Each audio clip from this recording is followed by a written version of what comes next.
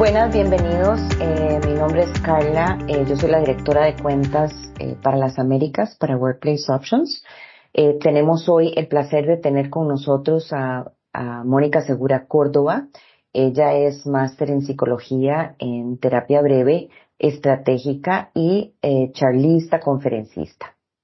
Y hoy estaremos hablando sobre un tema cada vez más relevante en el mundo actual y sobre todo en países como Costa Rica, Uruguay, Latinoamérica en general, que es el suicidio.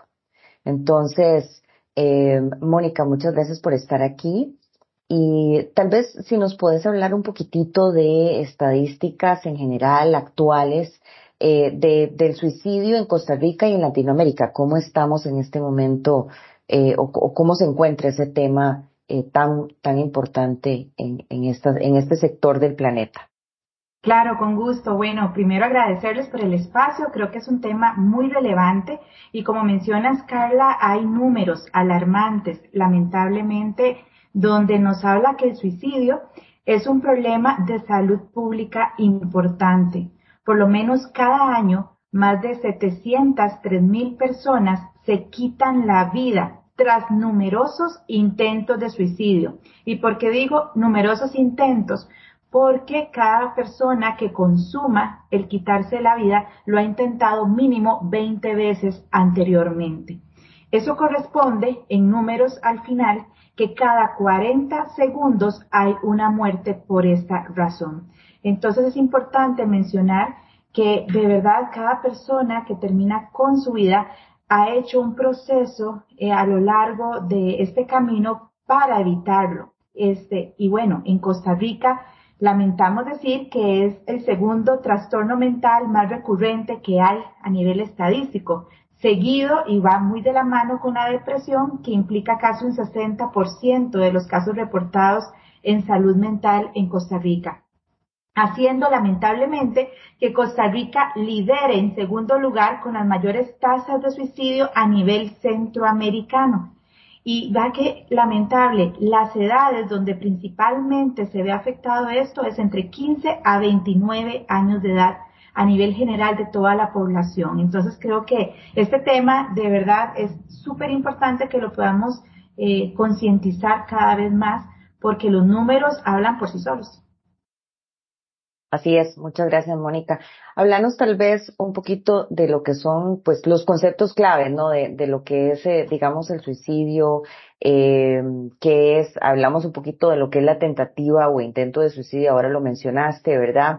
Y tal vez como para tener claro, qué es lo que es llegar a quitarse la vida o lo que pasa previo a, que sigue siendo sumamente importante.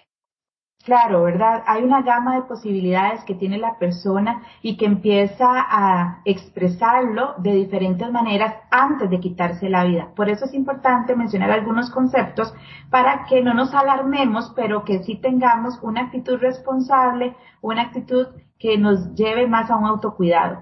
El suicidio, en realidad, es cuando el sujeto se quita voluntariamente la vida, ¿verdad? Y el suicidio consumado es cuando lo logra. El objetivo logra darse, ¿verdad? La persona al final no logra sobrevivir. Sin embargo, en la tentativa o intento de suicidio es el acto no necesariamente consumado, pero que sí existe una voluntad real para cometerlo. Es decir, yo lo intenté, pero no fueron suficientemente las pastillas que tomé, o realmente no me sirvió la cuerda, o al final, ¿verdad? No me corté lo suficiente, no me generé una herida profunda, porque hay diferentes formas donde la persona decide quitarse la vida. O bien me tiré de un puente y al final no logré consumar el acto y quedé más bien en un estado de salud crítica.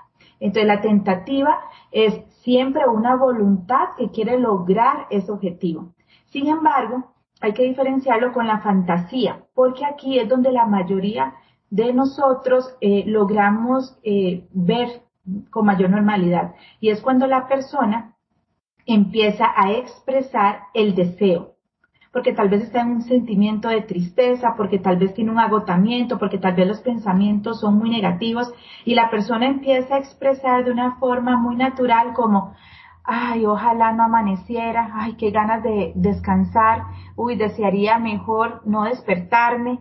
Y ahí es donde tenemos que empezar a poner atención, que más adelante lo vamos a ver, porque a veces normalizamos estas frases, ¿verdad? No nos vamos a alarmar, pero también tenemos que tomar en cuenta cuando una persona está en un estado donde requiere recursos, habilidades para salir de ese estado y no profundizarlo más para que no llegue a consumar cualquier acto en contra de su voluntad, ¿verdad?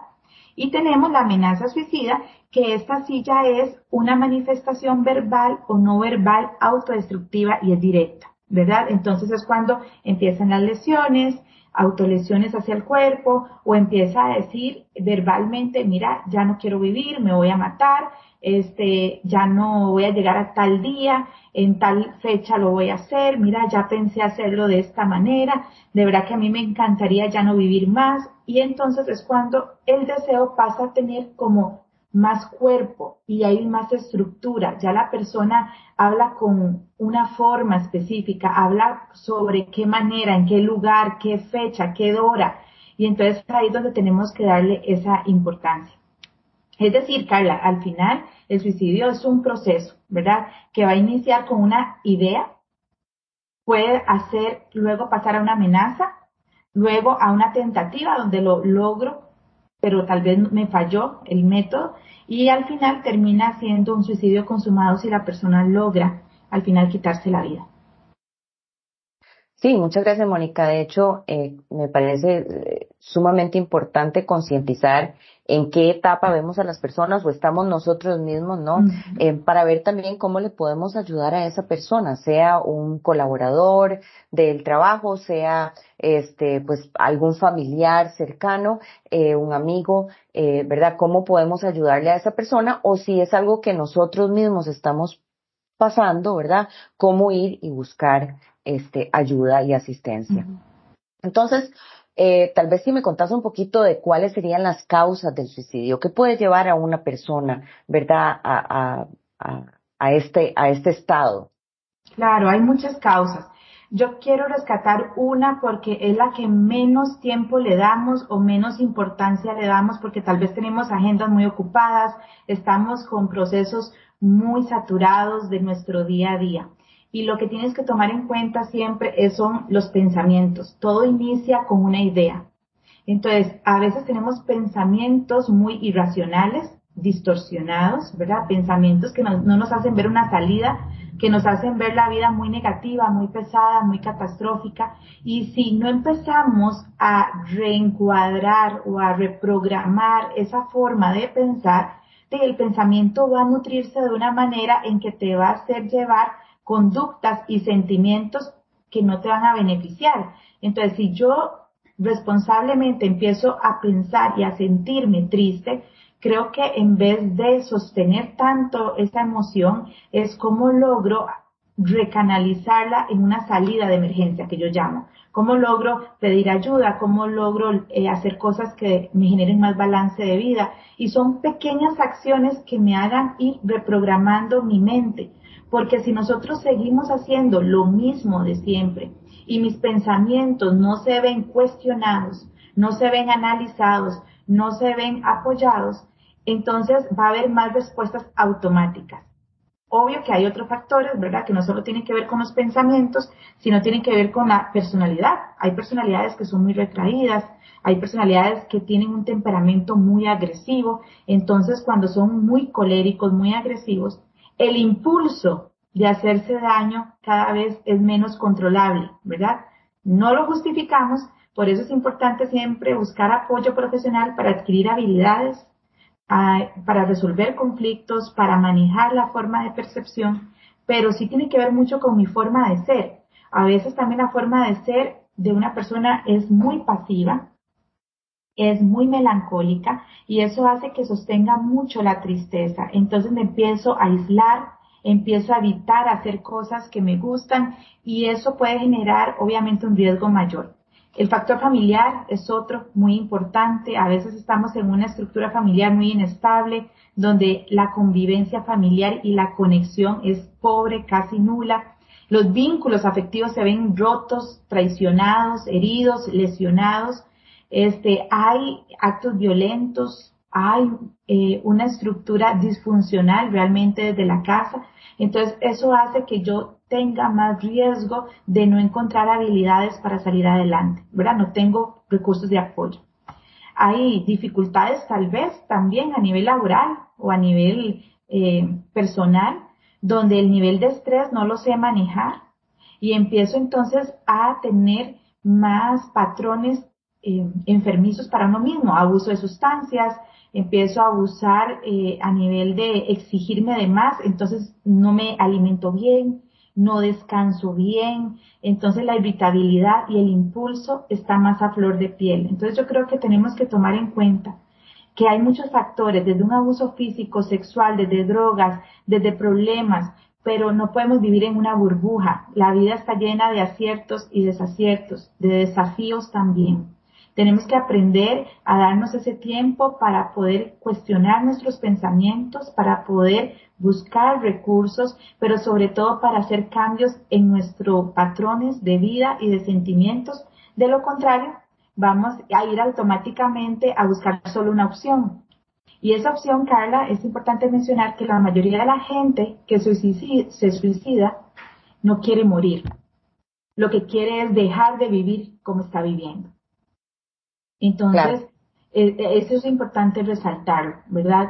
Si usted no está viviendo con calidad de vida y no se siente a gusto en su presente, hagamos cambios, pero no busquemos consumar algo que no es lo que realmente la persona desea. Sí, gracias. Y súper importante todos los diferentes aspectos, cómo eh, cómo pueden afectar a esa persona que ya emocionalmente posiblemente esté eh, vulnerable, ¿no? Y estas cosas llegan a exacerbar ese sentimiento y por supuesto llegan a tener este sentimiento o este pensamiento suicida.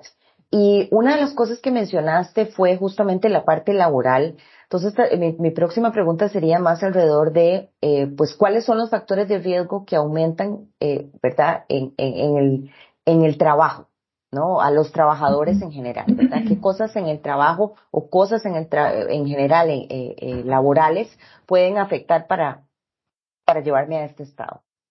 Claro, el mal manejo del estrés definitivamente genera ese nivel de riesgo. ¿Por qué? Porque me exijo demasiado, porque tal vez las cargas laborales no las estoy manejando que me permita un balance de vida y empiezo entonces a deteriorar todo lo que está a mi alrededor. Deterioro mi propio autocuidado, deterioro mi propio estilo de vida y eso hace que aumente el riesgo.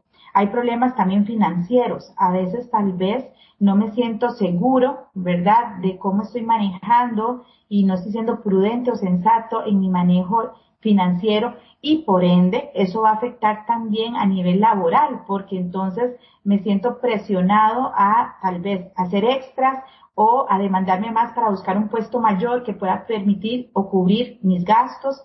Entonces tenemos que tomar en cuenta que también una falta de administración financiera va a influir en que yo me quiera someter a un estrés laboral mayor para obtener esa compensación, ¿verdad? Otra parte que también influye en esos riesgos es cuando no tengo buenas relaciones interpersonales, es decir, cuando hay una relación de ambiente con mis compañeros donde no me siento apoyado, donde tal vez hay hasta más bien acoso, donde tal vez más bien hay patrones y conductas insanas, no hay habilidades, no hay comunicación, ¿verdad? Hay unas diferencias, hay roces sociales, no me llevo bien con mis compañeros y todo eso puede generar poca realización, poca satisfacción y aumentar ese riesgo, ¿verdad? Pero más que todo porque tengo una demanda mayor y una percepción de inferioridad que no creo poder ser capaz de salir. Y ahora que ya hablamos un poco, Mónica, de todo lo que son estos riesgos, ¿no? A nivel familiar, a nivel laboral, etcétera, eh, ¿qué podemos hacer nosotros? ¿Qué podemos hacer nosotros como jefes, como compañeros, como familiares, como amigos? Eh, ¿Cuáles serían, cómo puedo reconocer yo estas tal vez señales de alerta para yo poder actuar? Claro, vamos a hablar de 4 importantes. Uno, usted va a notar en la persona cambios repentinos, ¿verdad? Tal vez es una persona extrovertida, va a empezar a verla muy tímida, muy aislada. Si era una persona muy activa, va a empezar a verla muy pasiva, ¿verdad? O si era una persona muy sociable, muy noble, ahora es una persona muy defensiva, muy irritable. Número 2, va a haber del discurso de la persona amenazas verbales o no verbales, es decir, si son verbales, puedes escuchar que la persona diga, yo deseo estar muerto, he decidido matarme, ustedes están tristes, ¿verdad? Sin mí, prefiero mejor morirme, al final ustedes se saben cuidar, o hay directas, ¿verdad? Que buscan de todas maneras consumar el quitarse la vida. Es importante revisar si notan en la persona algunos sentimientos, por ejemplo, de culpa, de vergüenza, de odio o de una tristeza profunda, ¿verdad? Hay personas que se les refleja mucho el miedo, la desesperación o una ansiedad constante. Entonces es necesario ver esos sentimientos porque eso va a ir asociado a la última parte, acciones, que son conductas que usted puede notar en la persona. Si empieza a tomar de más, si hay abuso más de sustancias, ¿verdad? Si hay tal vez en la persona trastornos en el sueño, ya no duerme bien, si empieza a perder esa parte que normalmente hacía, ser una persona espiritual, ya no piensa igual que sus valores, ya hay poca comunicación. Entonces es importante entender que se va a ver en la persona o cambios repentinos o amenazas verbales directas o no directas, sentimientos distintos a los que usualmente la persona tenía y casi siempre son sentimientos hostiles y por último conductas que lo van a llevar a ese nivel de riesgo y que usted dice, aquí va a haber un pensamiento o plan de muerte y puede ser letal o puede haber intentos. Entonces es importante tomarlo en cuenta. Buenísimo, muchísimas gracias, Mónica, ¿verdad? Para ver también cómo podemos nosotros reconocer este tipo de cosas, tanto en compañeros como en familiares, como lo dije anteriormente. Y una vez que ya, digamos, logré reconocer esas cosas, logré ver algunas de estas sentimientos y formas de actuar en algún compañero o en algún familiar, ¿qué tipo de cosas tengo a la mano? ¿Qué recursos tengo yo o qué recursos puedo tener yo para apoyar a esa persona? Bueno, importante rescatar que es algo que merece todo el mérito, el programa que ustedes tienen de apoyo al empleado. Creo que es un programa que todos los colaboradores pueden tomar a primera mano para sus vidas y también sus familiares, ¿verdad? Entonces siempre veamos recursos que nos pueden permitir tener un encuentro con nosotros mismos para poder tener un espacio para escucharnos, para sabernos acompañar y sobre todo para buscar alternativas, porque a veces nos quedamos únicamente en el problema y no estamos entrenados a buscar soluciones. Entonces tengamos en cuenta esos programas que las empresas tienen y que ustedes han dado porque es un recurso invaluable. Número 2, las personas con ideaciones suicidas también pueden llamar al servicio en Costa Rica al 911 las 24 horas al día. Ahí los van a contactar con las personas que le puedan dar esa intervención en este momento de crisis. Y es muy importante también mencionar que hay una línea que se llama Aquí estoy del Colegio de Psicólogos de Costa Rica que atiende también de lunes a sábado en diferentes horarios, pero que la persona puede acudir y son psicólogos que están capacitados para atenderle por teléfono. Y también importante es que hay universidades, fundaciones, ONGs que brindan también apoyo emocional a bajo costo y es importante entender que siempre va a haber alternativas, ¿verdad? Que siempre va a haber recursos. Es nada más tomar el primer paso y es decir, sí, quiero buscar ayuda. Eso es lo más importante. Creo que en momentos donde las personas empiezan a mostrar estos cambios, estos sentimientos, estos patrones de conducta de riesgo, en vez de ignorarlos o decir, ay no, está manipulando, ay no, eso no es nada, yo creo que lo más importante es poder acercarse y decir, aquí estoy, ¿qué puedo hacer por ti? Creo que esa pregunta es esencial porque no juzga, porque no invalida emociones y al final orienta a la persona a que hay alguien que está ahí para guiarlo en otro camino. Entonces usted encuentra a una persona con estos riesgos, acércase y dígale, aquí estoy, ¿qué puedo hacer por ti? Escuchar, abrazar y también motivar a que busque sus redes de apoyo, eso es mucho y más que suficiente también. Muchas gracias, Mónica. Sí, yo creo que es un tema de no ignorar, ¿verdad? No Correcto. ignorar la situación, ya sea en mí mismo, ¿verdad? Saberla reconocer yo y saber que no la puedo ignorar, que tengo que buscar apoyo, o si bien no ignorarlo si estoy viéndolo en otra persona, ¿verdad? Entonces, tratar de ayudarle a esa persona también, para no llegar a ser parte de esa misma situación, sino más bien apoyarla y tratar de sacarla de esa situación dándole pues recursos y apoyo. Correcto. Y mencionaste algunos recursos, bueno, obviamente para Costa Rica específicamente, pero si nos están escuchando de algún otro país, pues también obviamente existen esos recursos locales a los que pueden buscar o los que pueden buscar para, bu- para darle apoyo a estas personas, o bien a uno mismo, ¿no? Claro, y hay recursos también a nivel de Internet para que busquen la Organización Mundial de Salud. Pueden buscar también la Organización Panamericana de la Salud, OPS, y siempre tienen en sus páginas lecturas, recursos, chat, donde también la persona puede acercarse y expresarse. Bueno, muchísimas gracias, Mónica, y a todos nuestros oyentes. Espero que les haya sido de provecho la charla. Con todo gusto.